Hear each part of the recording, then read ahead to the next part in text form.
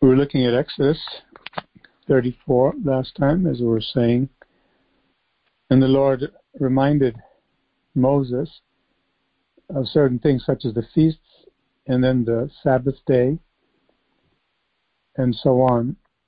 And we noted how Moses' skin had a radiance about it because he was in the presence of Almighty God. Exodus 35. And Moses gathered all the congregation of the children of Israel together and said to them, "These are the words which the Lord has commanded you to do. Work shall be done for 6 days, but the seventh day shall be a holy day for you, a Sabbath of rest to the Lord." This has been reiterated by the Lord, re-emphasized multiple times already since they came out of Egypt, to get it deep into their thinking, into their conscience, collectively as a people who are different. And we noted how also the Sabbath was a sign of the covenant to Israel. When we see the emphasis placed on the Sabbath so much, we can know that there's something for Christians here too. And we've heard much of the applications in days past regarding the Sabbath day. We don't have a Sabbath day as a law from the Lord God, but we do have the principle of dedicating one day out of the week. And we have Sunday as the first day of the week, the resurrection day of the Lord Jesus Christ. And we are called to give that day to glorify God exclusively, and also to rest, which is a cessation from work. But we also saw that the Sabbath denotes wholeness. It's more than just rest, it's a restoration. More than just restoration of the body and the physical powers or mental powers, but it's a restoration of the soul, the spirit. God is wanting to restore the soul or the spirit back to himself in a primary devotion to God. It's a recognition that God, after all, runs our lives. He is the reason for our rest. He's the purpose for our existence. He's our everything, our all in all. God brings that Sabbath rest to view in the New Testament, in Hebrews chapter 4, stating that salvation through Jesus Christ is the rest for the believer. It's no longer a day, which was symbolic and a type of the eternal Sabbath rest that begins on earth by what the Lord Jesus did for us on the cross.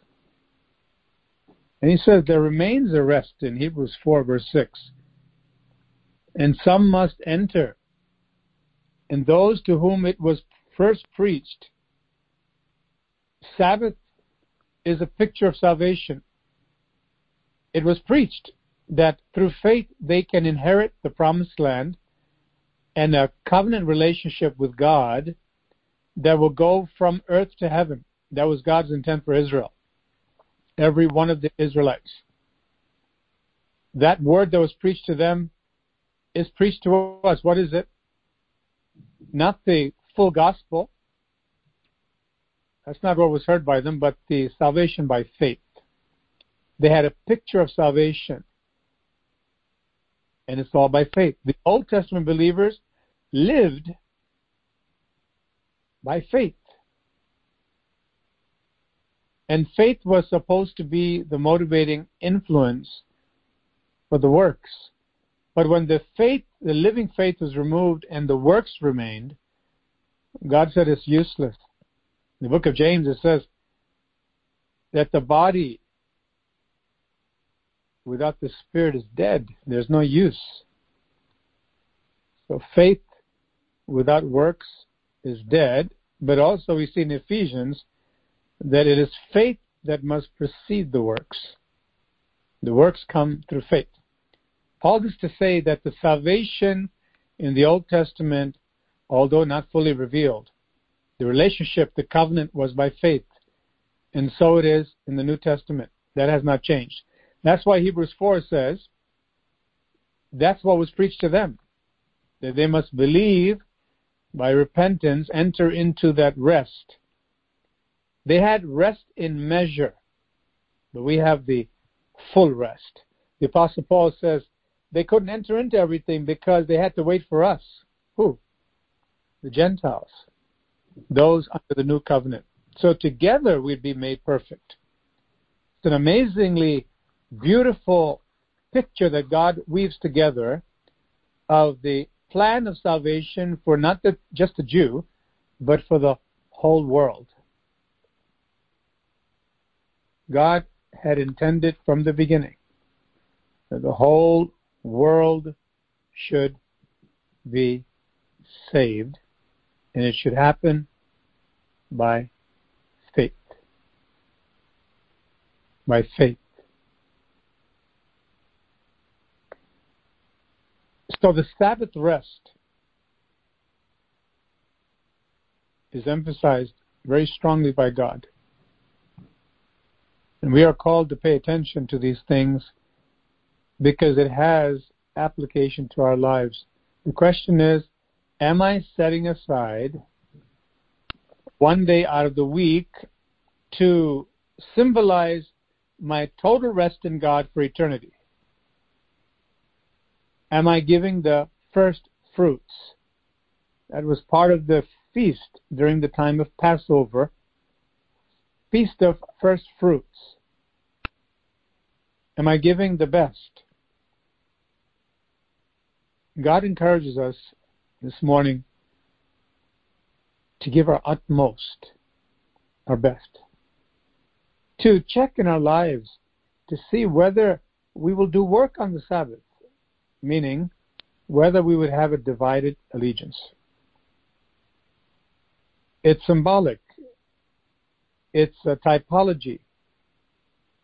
It's a principle that if I dedicate something to God as a holy day, as is written in Exodus 35:2, the seventh day shall be a holy day. If believers celebrate the Lord's resurrection and we gather together all over the world, like the Israelites, the 12 tribes. They were a holy people who gathered together for a holy convocation, a holy meeting, a holy Shabbat, a rest. Everybody in Israel knew. This is a covenant factor with the living God. You didn't do this, you didn't observe this, you're cut off from the people. God won't recognize you. No one will recognize you because you have gotten yourself out of God's rest. The question for us is, when we dedicate a day, when we dedicate something, are we keeping that as holy unto the Lord, meaning separated exclusively for the Lord? This is why in our church fellowship, we teach and we emphasize the importance of giving the day to the Lord.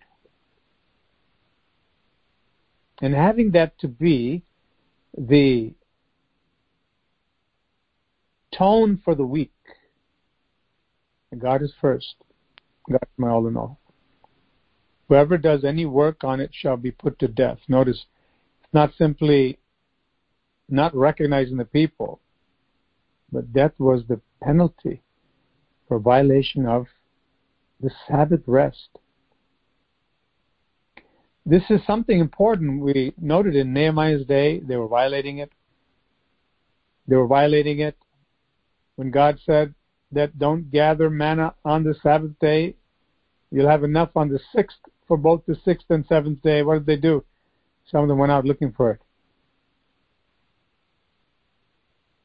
It's an application that we look at our lives and we think, what kind of things can Satan bring as a advantage to my human mind and rational mind, that I can do both things, that I can juggle my devotion to God and still get the other stuff too. In short, that's to have other gods. It's a divided loyalty and allegiance. God won't put up with that. We heard last evening in our family Bible study that the Lord says you have to lose yourself for my sake. It's written in Matthew and Luke, and in Mark it says in the gospel's sake. Lose your life or consider it expendable for the kingdom of God, for the glory of the King. And if you try to save it in the process, you'll end up losing it in the ultimate sense. All of the commandments, including the Sabbath commandment, is a opportunity to honor the Lord, safeguard our salvation. That person, they could have been circumcised, they could have observed Passover, they could have observed the Feast of Weeks and the Feast of Booths. They could have made the pilgrimage, the males, to Jerusalem 3 times in the year as it was mandatory. And if they violated the Sabbath, they would be put to death. It shows how God is very precise in His commandments and how He demands total loyalty. Now, we have grace upon grace. It's written in the Gospel of John, for the law came by Moses, but grace and truth by Jesus Christ. We have forgiveness. We don't see believers struck down and cut off. We need to remember always that the God of the Old Testament is the same God of the New Testament. He hasn't changed in His mercy, not one bit. He hasn't changed in His love, not one bit. But these Israelites, once again, we must remember, they saw things that no one ever saw before or since. None of us certainly haven't seen what they saw. They were held accountable. Furthermore, God was coming to dwell in them. God would walk with people. He would appear to people like Abram and Abraham, who became Abraham, Isaac and Jacob. They would see God's visitation, but now He said, I want to not just visit you, I want to live right there in the midst of you. Certainly the penalty should be stricter.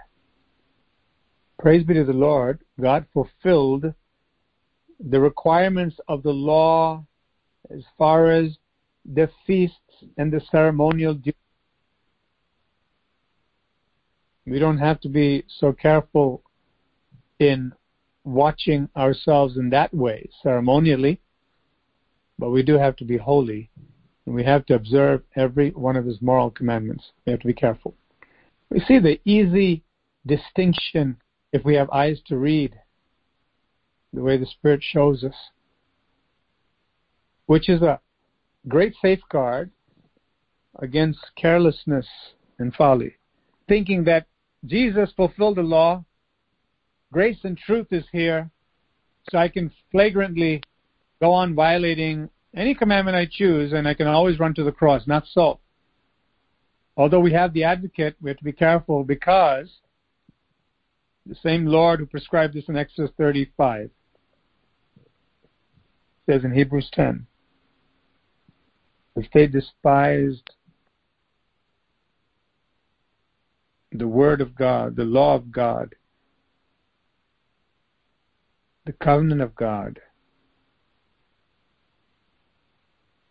and under a few witnesses were cut off from the people. It brings us out.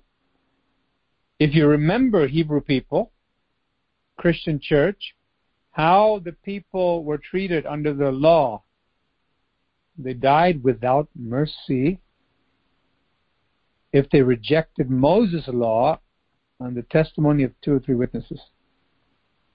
Notice how after Jesus came and died and rose again from the dead, after the Gospels, we have this explanation. Remember what happened under Moses' law?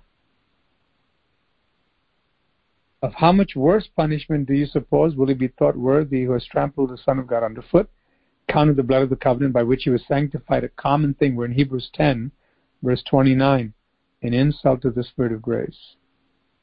That means God still takes it very, very seriously when someone disobeys him. This is speaking of a pattern of disobedience. Praise God that we're able to go to the Lord and ask for forgiveness when we sin against him, and he's willing to forgive, provided we repent. But if we make it a habit of treating God's grace cheap, then there'll be a fearful judgment. The Sabbath is a rest. It's a type of the rest of God's commandments that we need to be careful to follow him. No wonder the fear of God is lacking in today's churches, because they look at the law, they read Exodus, they think it's a nice piece of history. Too bad it doesn't apply to me because I'm free under the new covenant. I'm not under the law. We are under the law of the Spirit of life in Christ Jesus. We're under the law of love, and the first law of love is to love the Lord your God with everything that's within you, which means fearing him and doing his will.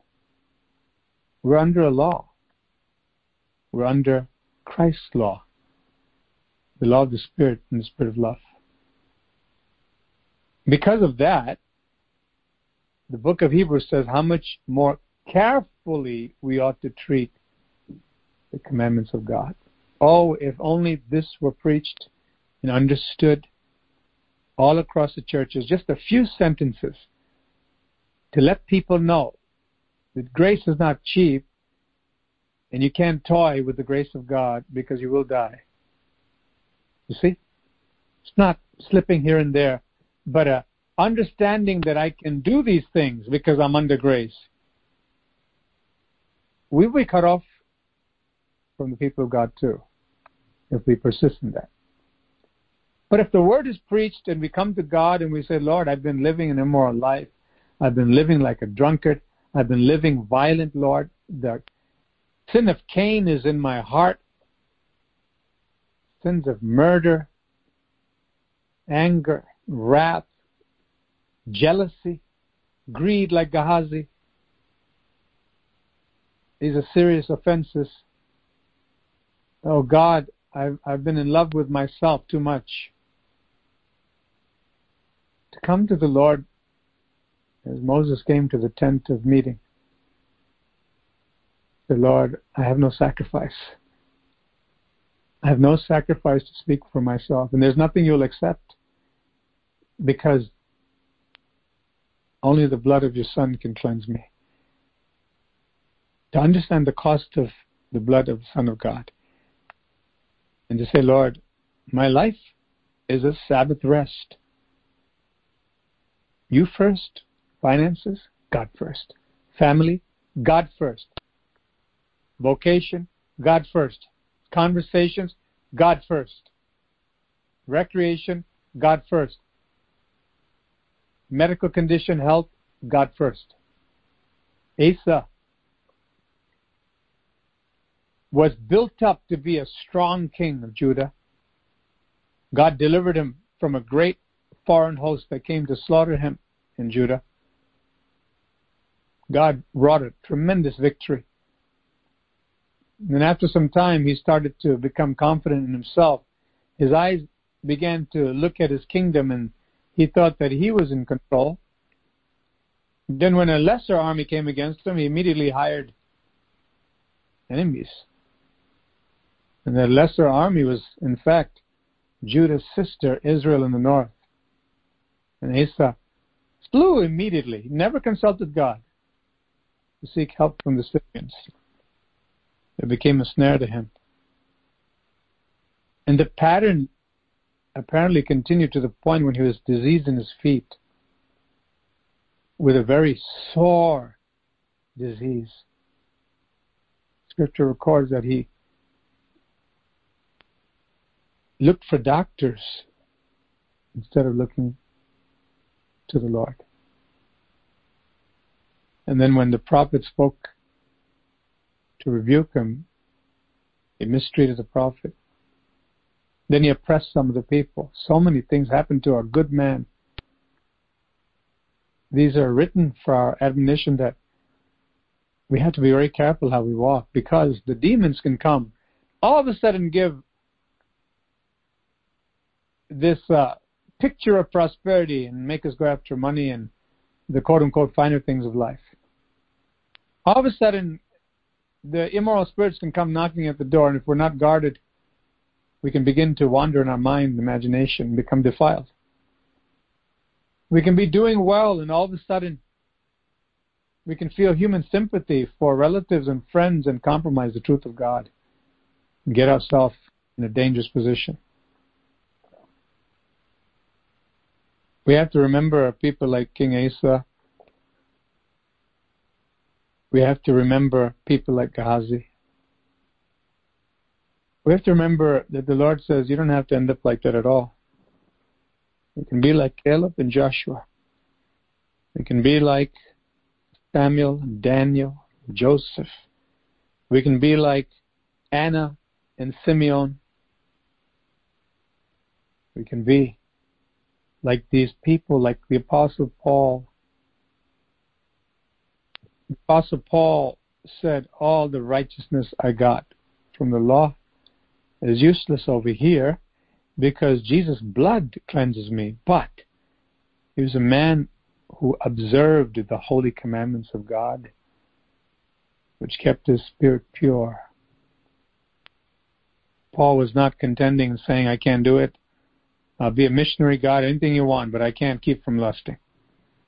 Paul was not a man who said, well, I'm covered by the blood of Jesus. I know if I lust today, I can go tomorrow and confess to the Lord, and I can do it all over again next week and become a cycle of my life. But I'll go down in history as the greatest apostle. It doesn't work that way. The people who are called to serve God are called to be holy. And no wonder the apostle said, watch yourselves. He said, act like men. In other words, be people of valor. Do the right thing. We heard last evening about the importance of courage, this boldness. Stand up for the truth.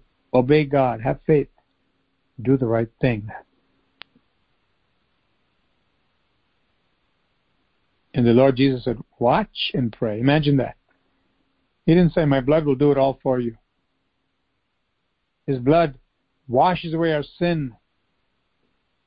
We can't presume and say, I'm under the umbrella of Christ.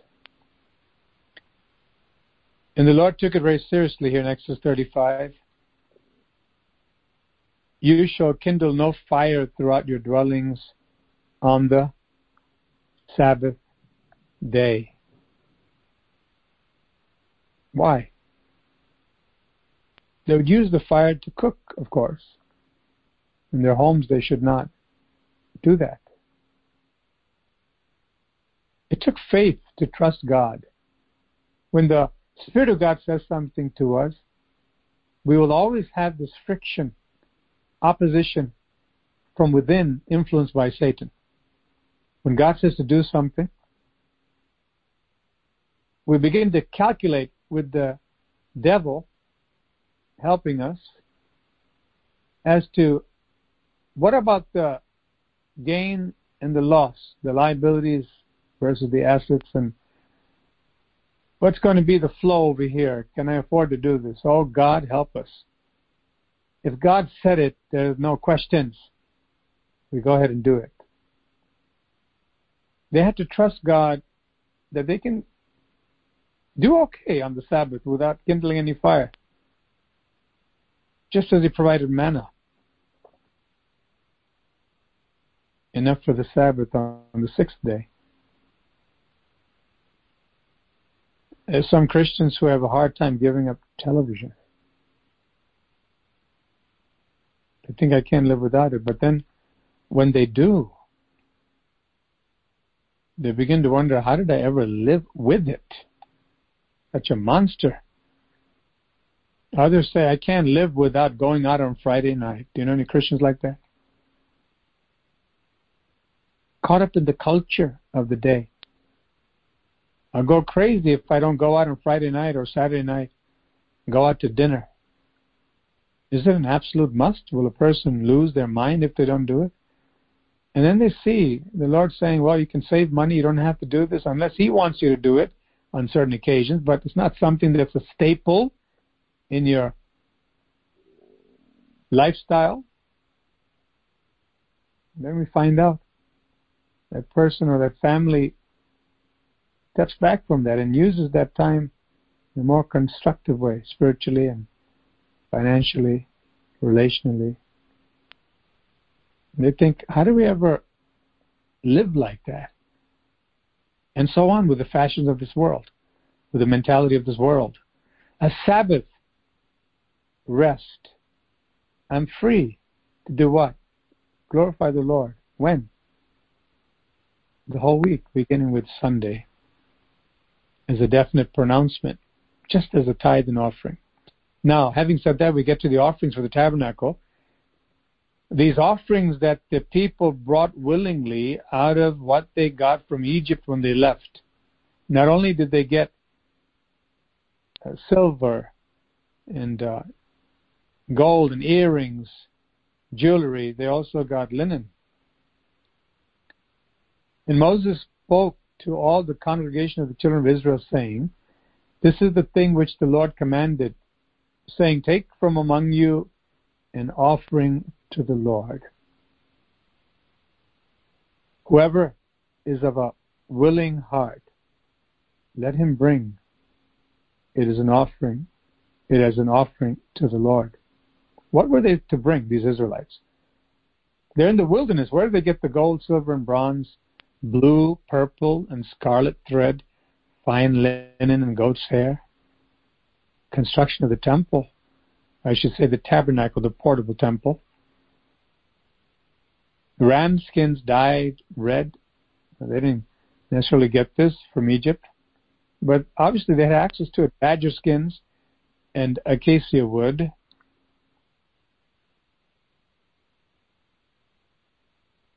Oil for the light and spices for the anointing oil and for the sweet incense.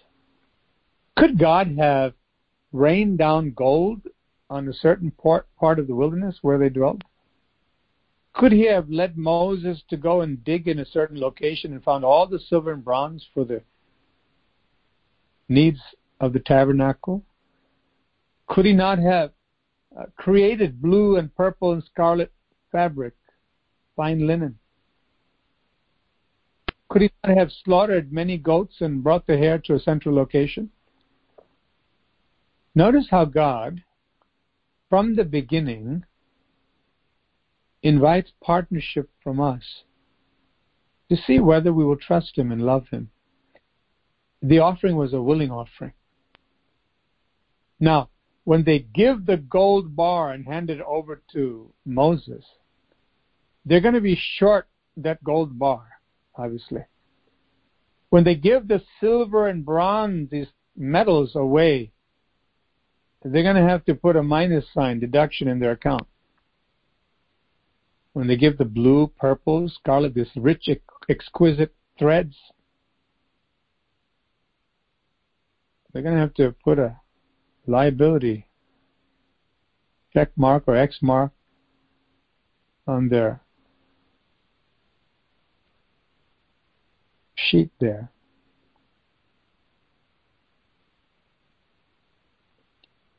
The Lord says, give it willingly. We mentioned recently that these people had to have faith. They had to believe that God is worth at least this much.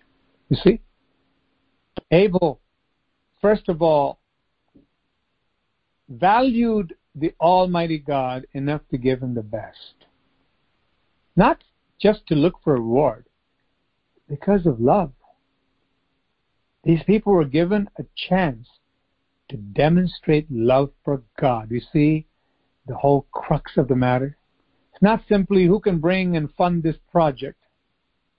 Come on, you'll have a share. We're going to put your name on this plaque.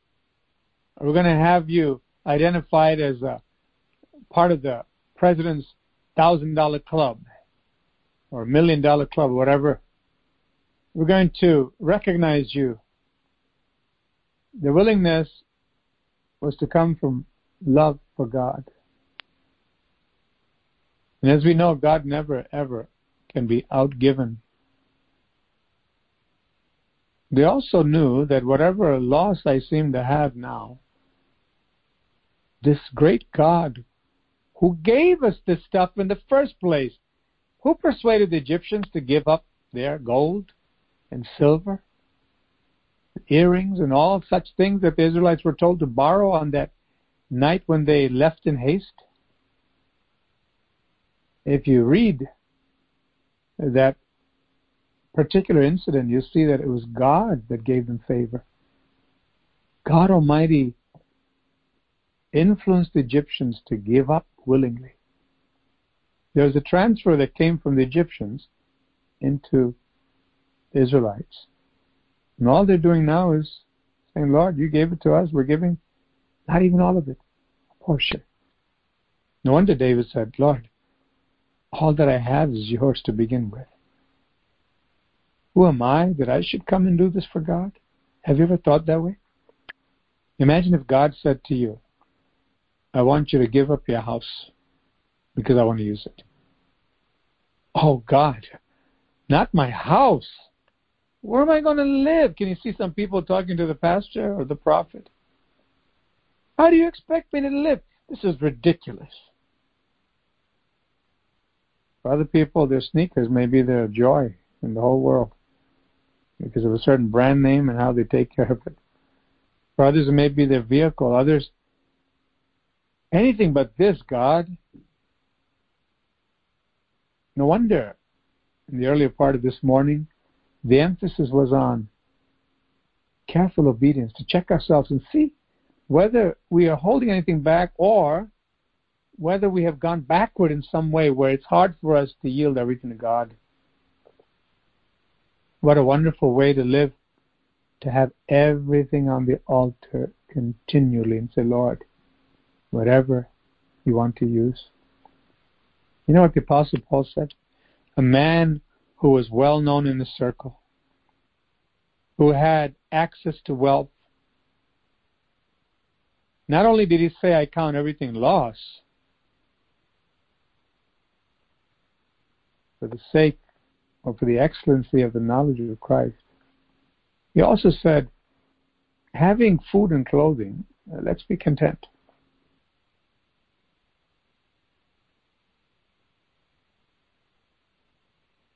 Can we be content? Godliness with contentment is great gain. Have you ever found yourself, even when you multiply gadgets and different assets, there seems to be no increase in peace, and often you see a decrease because we always seem to think that if I have this, it'll give me happiness.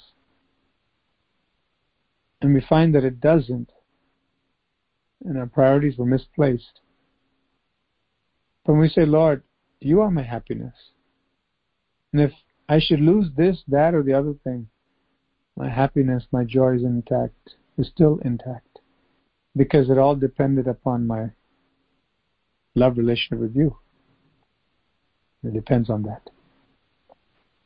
These people, for them to be willing to bring these assets and offer it to the Lord. Notice, it wasn't for the funding of the project, the building project.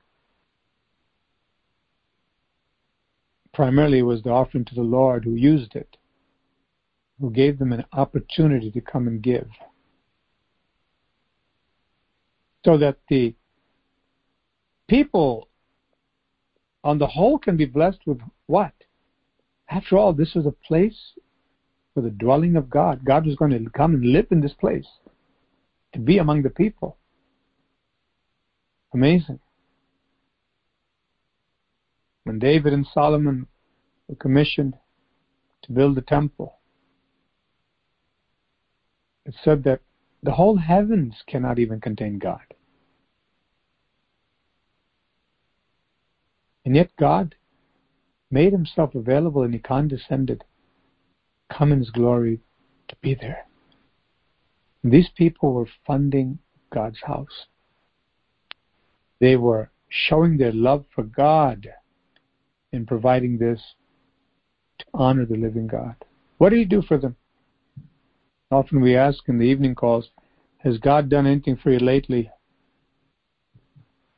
Although it's grieving truly to hear a long silence.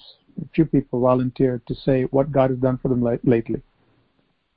The truth is, he's done a lot for us. Always. These people knew, the ones who were willing. They came and they provided all these materials. Onyx stones, verse 9, and stones to be set in the ephod and in the breastplate. All who are gifted artisans among you shall come and make all that the Lord has commanded. The tabernacle, its tent, its covering, its clasps, its boards, its pillars, its bars, its pillars, and its sockets. Even the pins, the clasps, the taches. Every part of the building, every part of it, you can say down to the tiniest nail, was under the watchful eye of Almighty God, because this was after the pattern of his tabernacle in heaven. Had to be exactly the way God said. Every piece that was used became holy. It was a normal piece of gold, jewelry, just like any other. It was the same substance as any other gold. Same composition. The linen was just like any other beautiful clothing. But the moment they came and laid it at the altar, willingly offering to God, the glory of God separated it unto God forever.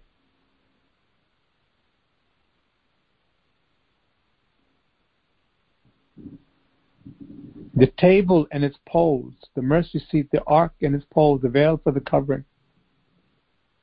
Do you know other than the high priest who would go into the most holy place once a year? Only the men who made it escaped death. Anyone else who touched the ark, who ventured into the tabernacle first of all, and among the priests, if any priest would venture to enter in to the most holy place, if he was not the sole high priest for the whole year who can go in, Yom Kippur, on the Day of Atonement, he would die instantly. The men who made the ark were set apart by God to be able to touch these things, materials, constructed. Once it was constructed and they left it, they couldn't touch it again. They would die.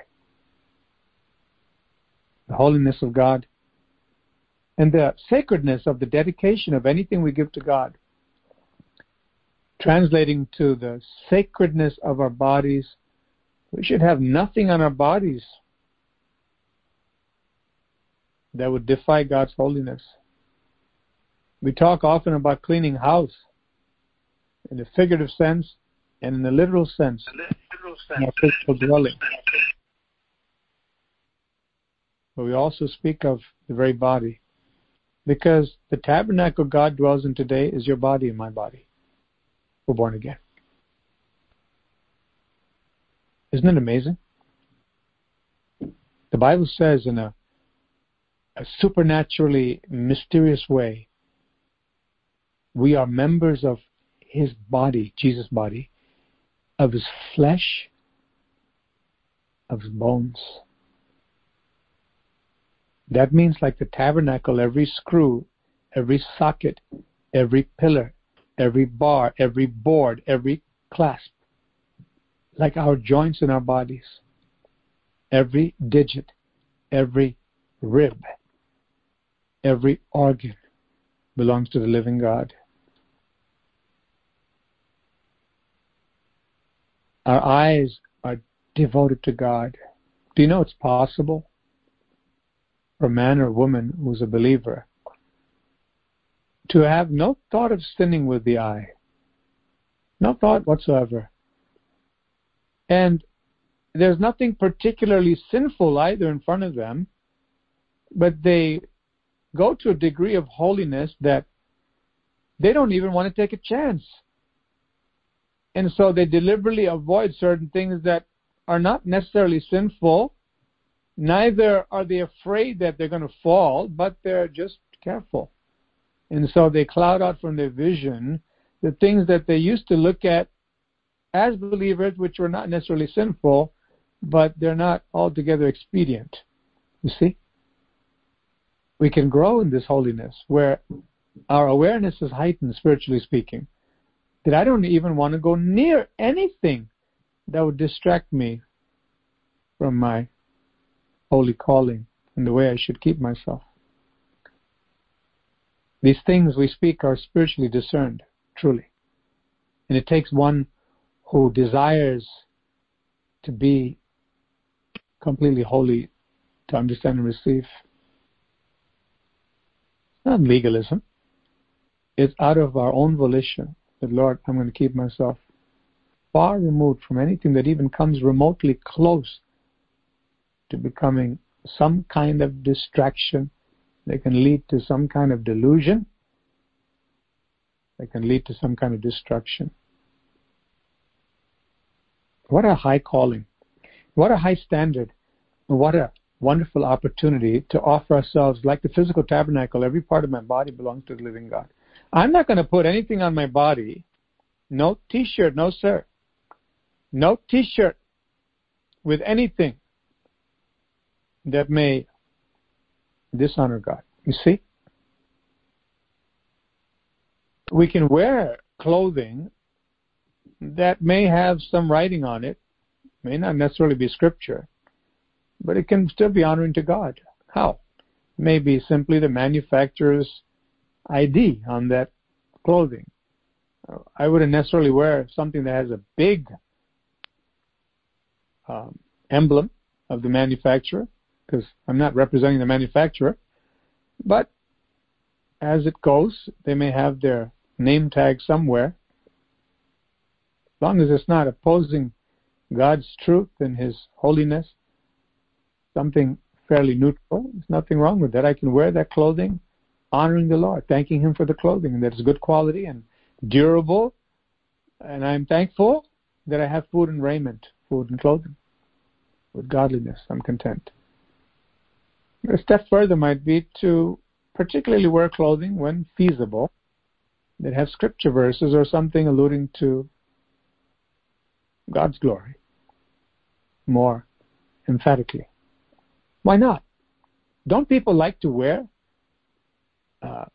t-shirts that have Champion or Nike, whatever it is? Some of the things are good, some of the things are bad.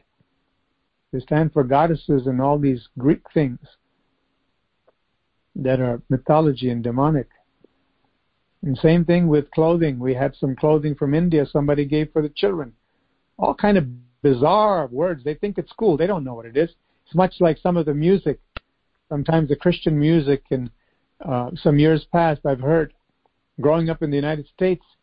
Instantly I recognize it as a tune and melody and format from the 50s and 60s and maybe 70s. Secular music, but they adapted the tune because they thought it was cool. They didn't know any better. They don't mean any harm. But you see, we recognize that, and we don't want to identify with that. Similarly, the clothing with some statements that they thought were cool but they're not honoring to the Lord. So we get rid of them. How much do we value money and artifacts and assets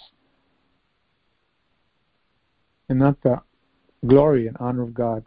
You do that test yourself as a grandparent, as a parent, as a son or daughter, as a child of God. Am I honoring God with what I put on my body? Anything that goes in this body, because you know why? This body is dedicated to God. It's willingly offered.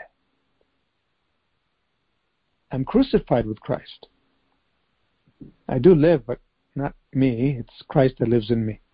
And they that are crucified with Christ have crucified the flesh with its affections and lusts.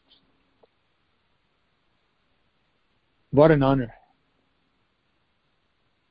What an honor to be able to give this mortal body in service for the living God. Oh, what a high calling. What a spotlight it casts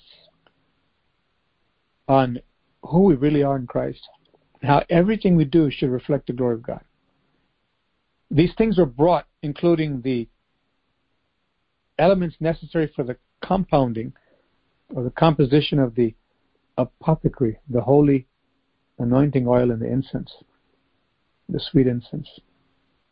And the screen for the door at the entrance of the tabernacle. Question: is the screen at the door of the tabernacle, it's just at the entrance, is that holy? Absolutely. The whole place was holy, as we mentioned, even to the pin, even to a nail, even to a clasp. Everything was holy. You can say it was on fire with God's glory. Notice when we give our tithes and offerings, when we give our bodies, when we give our service to God, it becomes holy. In the Greek, it's hagiasmos, or variation of that. It's just separated to God. Nobody else touches it. Hallelujah. To think that God would take something from us and transform it? Hallelujah. And how greedy and grumbling many Christians are, thinking, oh, well, I have to write this check out. Or I have to do this, and I have to spend 3 hours. I have to do this for God. I'm tired. That's why God says, whoever has a willing heart, don't come grumpy. I don't want it. Isn't that right of God? It's not to put each other down as we preach this. It's God's truth. It's a evaluation of ourselves to say, how am I serving God? First of all, am I serving God? Or am I freeloading? Am I jumping on into the van and just going for the ride and I don't have to do anything about it? And then if I am serving God, am I doing it with a willing heart? Am I understanding that my service becomes sacred? Hallelujah. You can say it's on fire. The moment we bring it to the altar, God's fire comes down. It becomes something different. Hallelujah. And wonder of wonders, God credits that to our account, even though it all came from Him. How beautiful, loving God is. The altar of burnt offering, verse 16 of Exodus 35. With its bronze grating, its poles, all its utensils, and the laver and its base. The hangings of the court, its pillars, their sockets, and the screen for the gate of the court. The pegs of the tabernacle, the pegs, just the pegs, are they holy? Absolutely. The pegs of the court and their cords. The garments of ministry, for ministering in the holy place. You know, there are people who have robes that they wear when they preach. It's not a law. And the robe may look exquisite. Rich embroidery really stands up. There's nothing wrong with that. If it's done with the right heart. That when I minister in this way, there's a distinction. Hear this carefully. That's between that person and God. There's no law calling for it. Under the new covenant, there's no law prohibiting it. It's wrong to judge someone saying, well, he's dressed all fancy and he's got his robe or she's got her robe, ministerial clergy robe and collar, whatever they call it. And we don't have to do that. We're not under the law. It just seems so stuffy and stiff and like they're up there and we're down here, and God will judge us if we judge wrongly. At the same time, there are people who have those garments and they think there's something above the rest of the people intrinsically and essentially. In other words, they lord it over God's people. They become Pharisaical.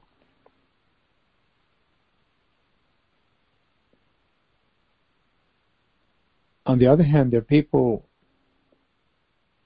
who don't wear those robes. They come in their everyday clothing or special occasion clothing, but it's not anything specific to ministry. It's just something neat and tidy, and they want to come with their best. Not to be seen to get glory for themselves secretly like Gehazi, being leprous in heart and praising God on the outside. No, God have mercy. But they really say, I'm dressing for the glory of God. And especially if they minister. And they may be deemed to be casual. They may be reprimanded by those who feel the other. You wear special robe over your clothing, you're ministering. Well, that's that tradition, individual aspect of that person's understanding of ministry and ministering. Is not to be enforced or imposed upon this person who believes that I'm coming with the best I have and I don't feel the need for any special clothing like that, some robe. And God sees this heart and is acceptable with Him. The point is that every minister should have the garment of righteousness on the spirit man. Minus that, whether dressing casually or sophisticated, it's all an offense and stench to God. Jesus said this, judge not by appearance, but judge righteous judgment.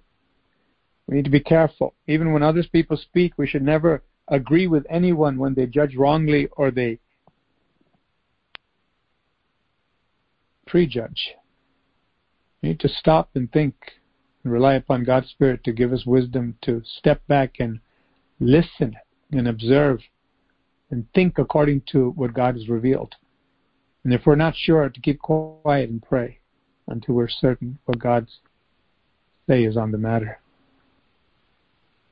But these garments represented the priest's internal state. They need to be holy on the inside in their hearts. The garments for Aaron the priest and the garments of his sons to minister as priests. And all the congregation of the children of Israel departed from the presence of Moses. Then everyone came whose heart was stirred, and whose spirit was willing. God specifically has written the inner workings of a human being when God calls people to serve Him. My heart really moved for God, out of love for God. Service is only service to God if it comes out of love for God. Otherwise, it's nothing but a show. There will be no reward. God won't accept it. These people were stirred and they were willing. They were moved. The moment they heard Moses say, you know what God said? Every one of you out there, a couple of million people, whoever's willing, come bring an offering to the Lord for this tabernacle. Some of the people heard, they weren't willing, but a lot of them immediately were stirred. Oh, God, going to use me. God wants something from me. He's going to use. I'm coming. It got to the point where, we'll read later on, they had so much, it ended up being too much. Really showed, such as in David. The people's hearts were stirred. They got the point. Got the Spirit. And they brought the Lord's offering, verse 21 of Exodus 35, for the work of the tabernacle of meeting, also known as the tent of meeting, for all its service and for the holy garments. They came, both men and women. Notice the emphasis again, this third time. As many as had a willing heart, and brought earrings and nose rings, rings and necklaces, all jewelry of gold. Do you know how many believers today will weigh every ounce?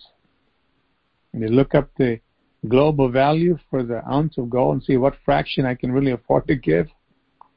Just too much. I have a figure in mind. I think I'll give God this much.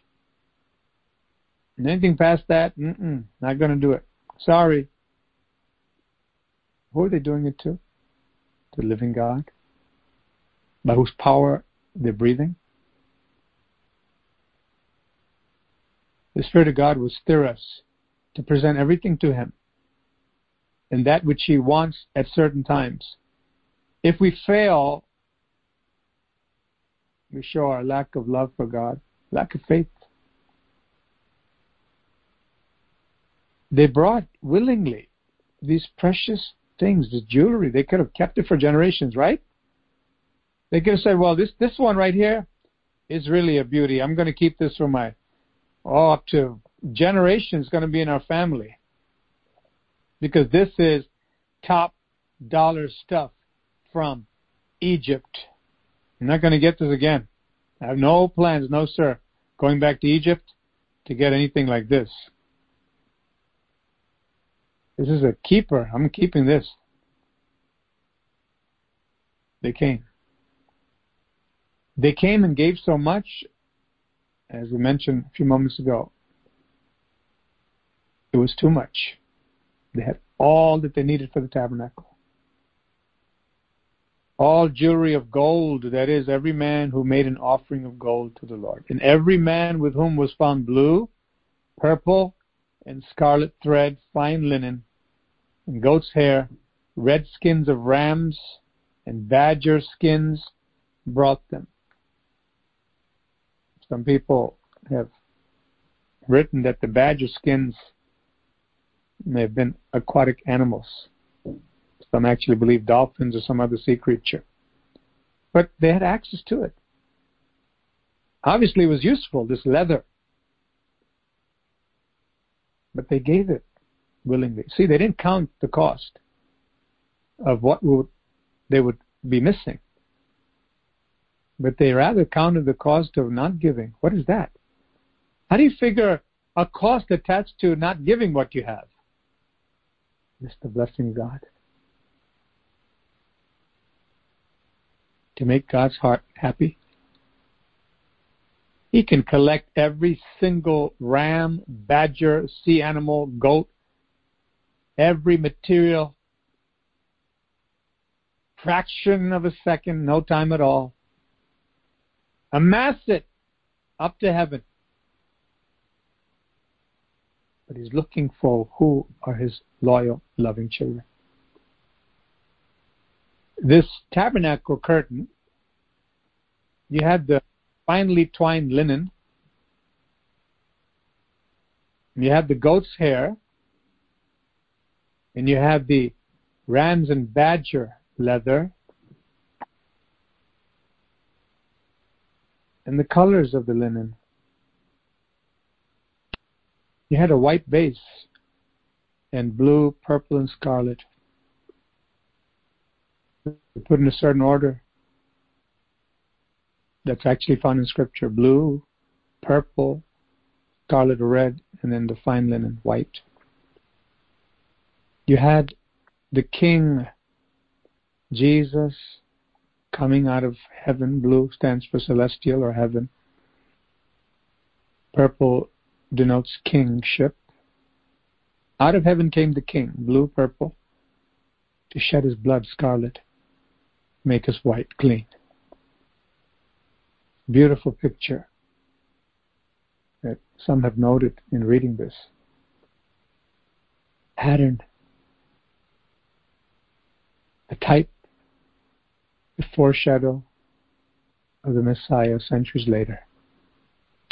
Out of heaven comes down the King to shed his blood on the cross, purify his people. Verse 24, everyone who offered an offering of silver or bronze brought the Lord's offering.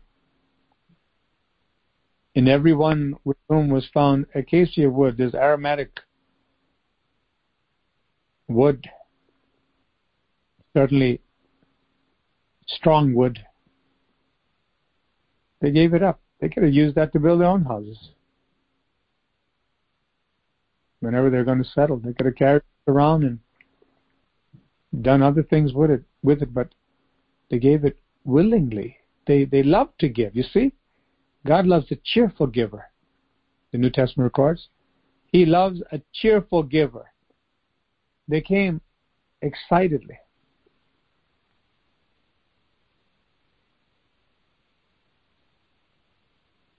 And let me say this for the glory of God, to provoke you to love and good works, as the scripture says. Pastor has related this before. We heard of a missionary somewhere in India, I think in the north. She went through much hardship and she had a medical procedure that was required immediately. It was life-threatening. And after a hard night's work, and then I had school at that time also, tremendous tiredness and just expenditure of energy and having to drive back and forth, having full-time work and then full-time school, and I believe student teaching at that time when doing the graduate work, about 14 years ago or so, 13 years ago. And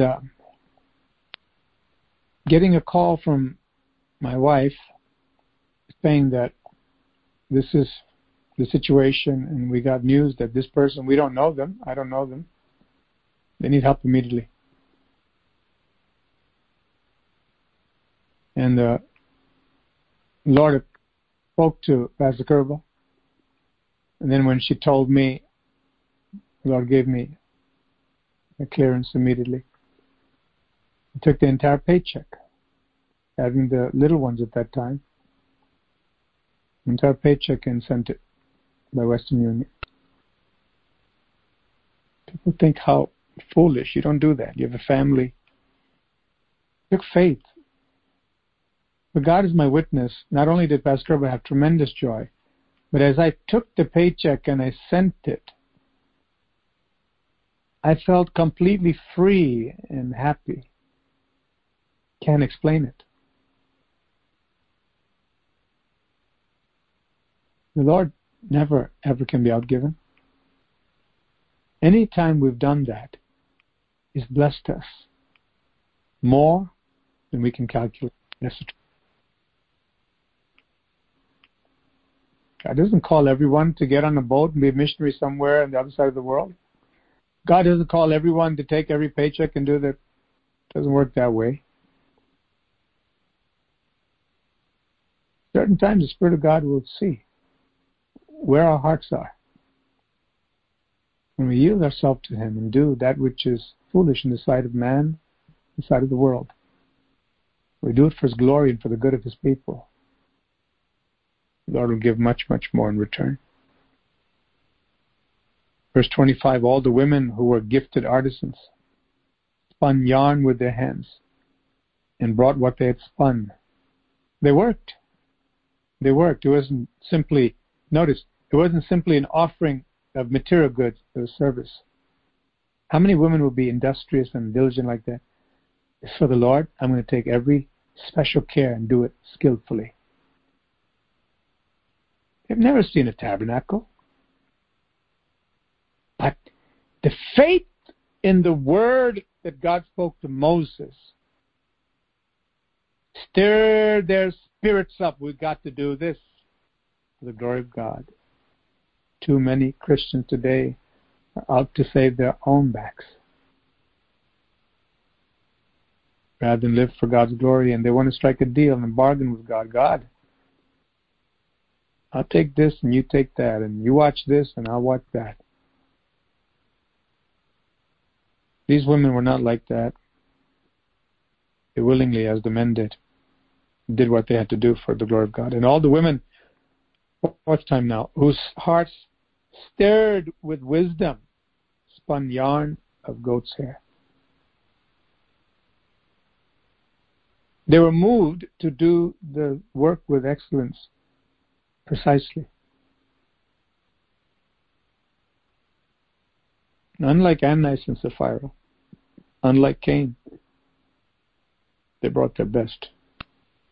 Like Abel, like Barnabas. The rulers brought onyx stones. They got involved too. And the stones to be set in the ephod in the breastplate. What a beautiful picture of the body of Christ here in type. All contributed to the work of God. In the book of Acts, we see the church come together and became a community, true communal living, where they brought all the assets together and distributed among themselves what anyone had need for. The practicality of that in our day may not be feasible according to God for certain reasons. However, the spirit of giving, the spirit of love behind the giving and self-sacrifice. We heard about that last evening. Self-sacrifice, not counting every piece of candy that I'm going to share with my childhood buddy and make sure I have a few left for me that I really love and give him the rest. That's not so good. How many adults do that today? That too with the Lord. And that too with the body of Christ. This selfishness is a monster that keeps rearing its ugly head in churches. What we want to do is not judge other people, make sure we're not part of that. Only we can be honest with God and say, God, am I like this? Am I a selfish person? Oh, no, I'm not like that. Let's not excuse ourselves too quickly. Let's let God speak to us and expose everything, every motive. Then we can repent. But if the condition is not known thoroughly, why would anyone want to repent? It's the sick that need a physician, the Lord said. The one who feels he's healthy, the one who sees or thinks he can see and he's blind can't be helped. The children of Israel brought a free will offering to the Lord. And these women did their service as well as their contribution by material. The oil and all these things came. Everything needed came. And Moses said to the children of Israel, see, the Lord has called by name Bezalel. Imagine this. As I read this a few days ago, imagine if during our service, the Spirit of God comes in prophecy, and some member in the church right there during the service is called out, not by the pastor, but the Spirit of God calls that person by name. Can you imagine what that is like? To know during the service, God has called you out of everybody by name. Come forward. This is the work God has entrusted you with and is giving you the supernatural wisdom that you need to do it. What a powerful thing for Bezalel, or Bezalel, the son of Uri, the son of Hur. There's no confusion of another Bezalel. this one, the son of Uri. Can you imagine God calling you by name, saying, son or daughter of so-and-so? And the Spirit of God names your father or your father. And then your grandfather. And what clan you're from. Specifically, you. I want you. Come. What would have happened if Bezalel would have said, no, I'm sorry, Moses. You got the wrong guy. Do you know how many believers quench the Spirit of God out of their lives by expressing a false humility when there's really laziness, unwillingness, and total despising of the job that God gave them to do? And they think they're talking to a pastor. We're speaking of those who are genuinely called of God, not just any pastor, any church. But to refuse that, to refuse God, who's calling you by name. Bezalel, as we said before, means under the protection, the covering, the shadow of God. Later on, we'd see, as we read before, that Aholiab was called to be his helper. These two supervisors and captains of the whole service for the tabernacle building, that is, the building of it, construction. Now, Aholiab seems to be insignificant. It just means his name, the father, and his father's tent. However, when you put Bezalel and Aholiab together, see that this is the Father's house. We're under his shadow. Exactly what the tabernacle stood for. This is the Father. Didn't God say, Israel is my firstborn, my son go out of Egypt? I'll be a father to you. I'm coming to live with you. You're under my shadow. Tabernacle. God chose these two men specifically. What has God called you to do? Do you love God enough to run and say, oh, Father, you chose me?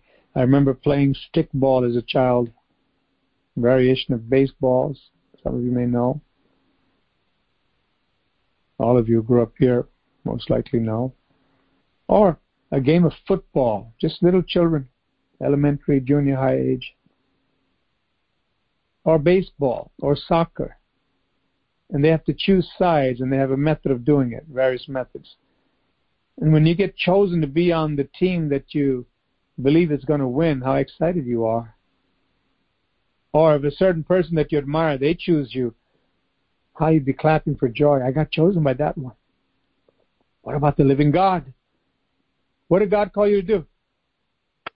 I don't know, but I can't wait. I think I'll be the next Bezalel. I'm going to supervise this and that. Or maybe he called you to make one of those little sockets. And you're at the bottom of the totem pole in man's estimation. But I'm not even among the 100 chief people, not even 1,000.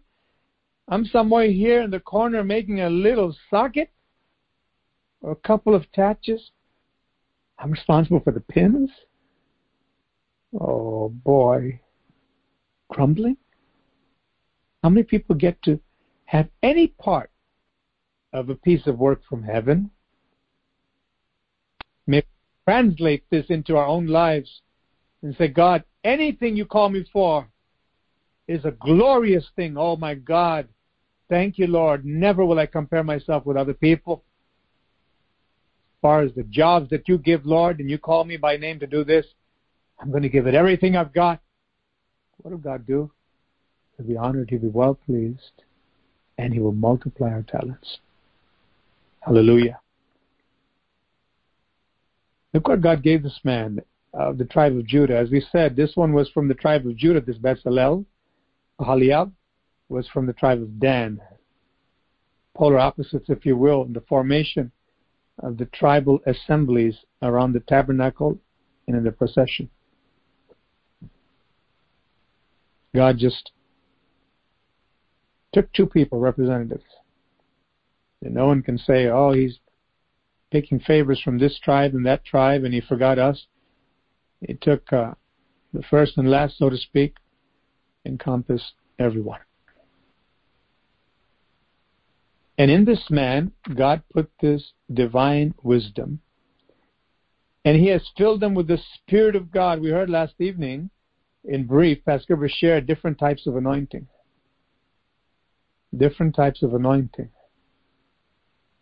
The anointing that came to Bezalel and Aholiab was that anointing necessary for the construction of the tabernacle.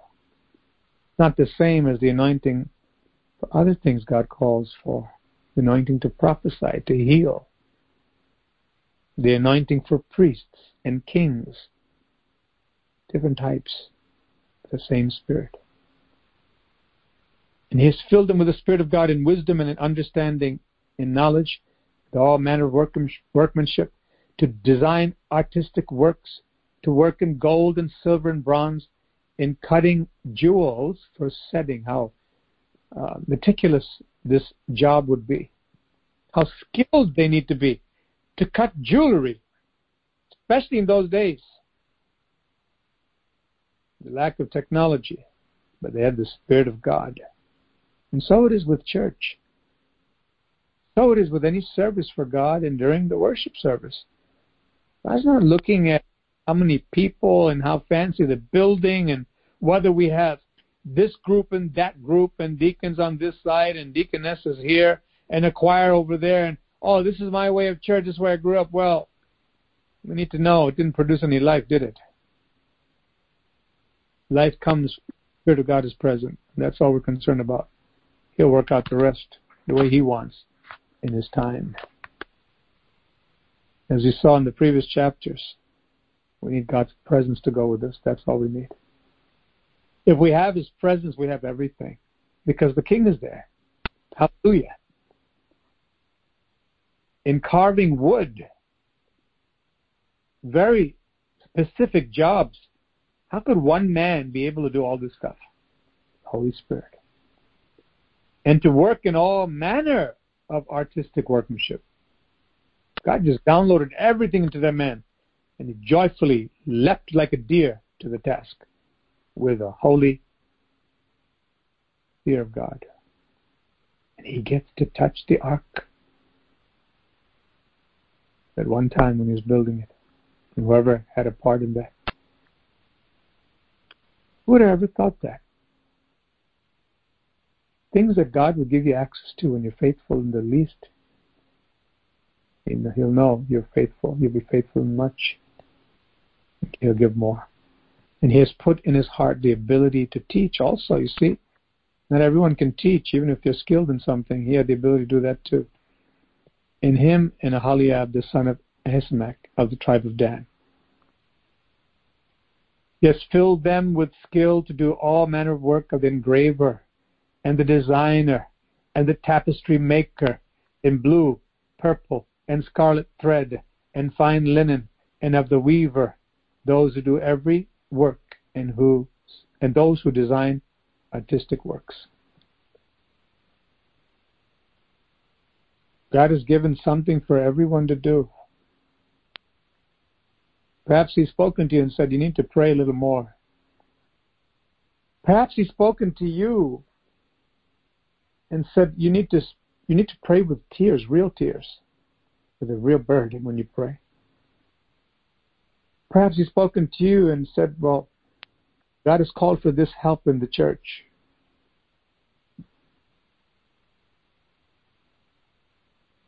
First of all, we come to church not to give our gifts as far as service. We come to worship the Lord. Sometimes church and organizations, they have a way of giving responsibilities to people, and that way they make the people feel like they're worth something. They have a part in this, an ownership in this, so they'll show up. That's not God's method at all. We could easily do that. That's an organizational act. This is an organism, not just an organization. It's a living body of believers, the body of Christ. And the Holy Spirit must direct everything that needs to be done. And people must come to see God and worship God. The service is secondary. But if we come to worship God and see God, we can't help but feel that tremendous desire, because we love Him, to do something for Him.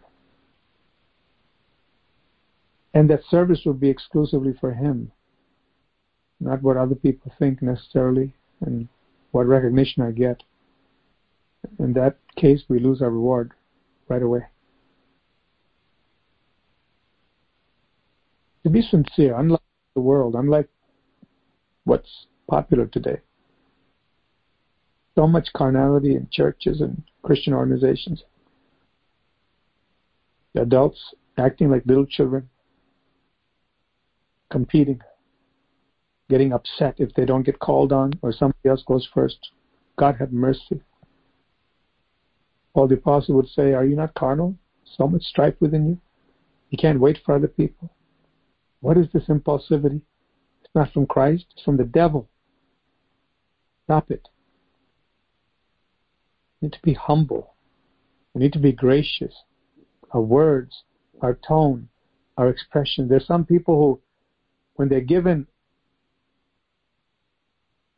grace by someone else in the body of Christ, when they're politely given preference, they don't even bother to say thank you. They don't even acknowledge as if it's their right. Where's the tenderness? Where's the love? Where's the honor? Where's the thankfulness? So there's a Christian culture. Yes, we come from a world of dog eats dog, as they say, a mean world. But the culture of Christianity is a culture of true agape love. And it's true, we learn. Not everybody has that background or that sensibility.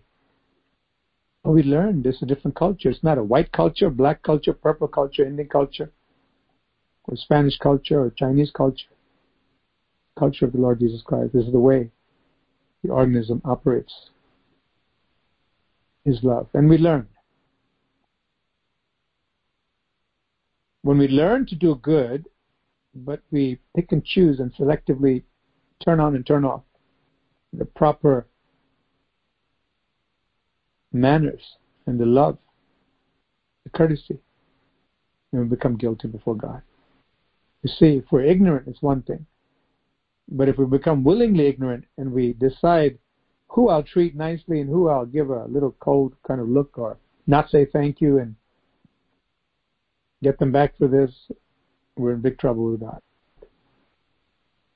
But if every member would be loving, kind, patient, preferring others before themselves, it would be heaven on earth. And the Spirit of God can work mightily. We heard recently about Achan in someone's prayer, how because of the sin, the whole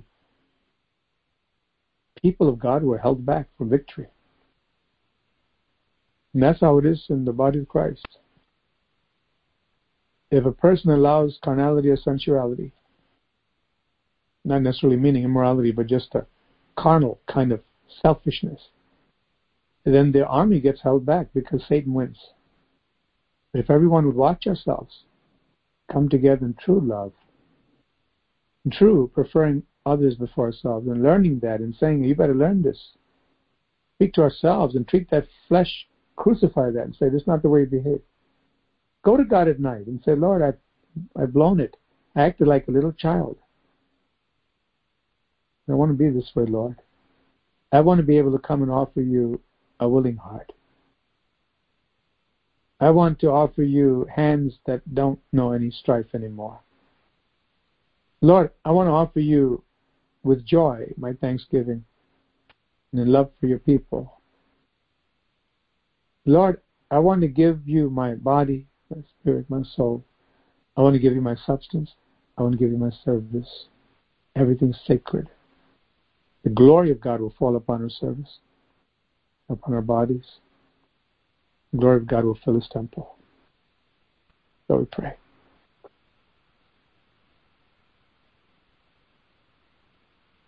Heavenly Father, we thank you for speaking the things we need to hear,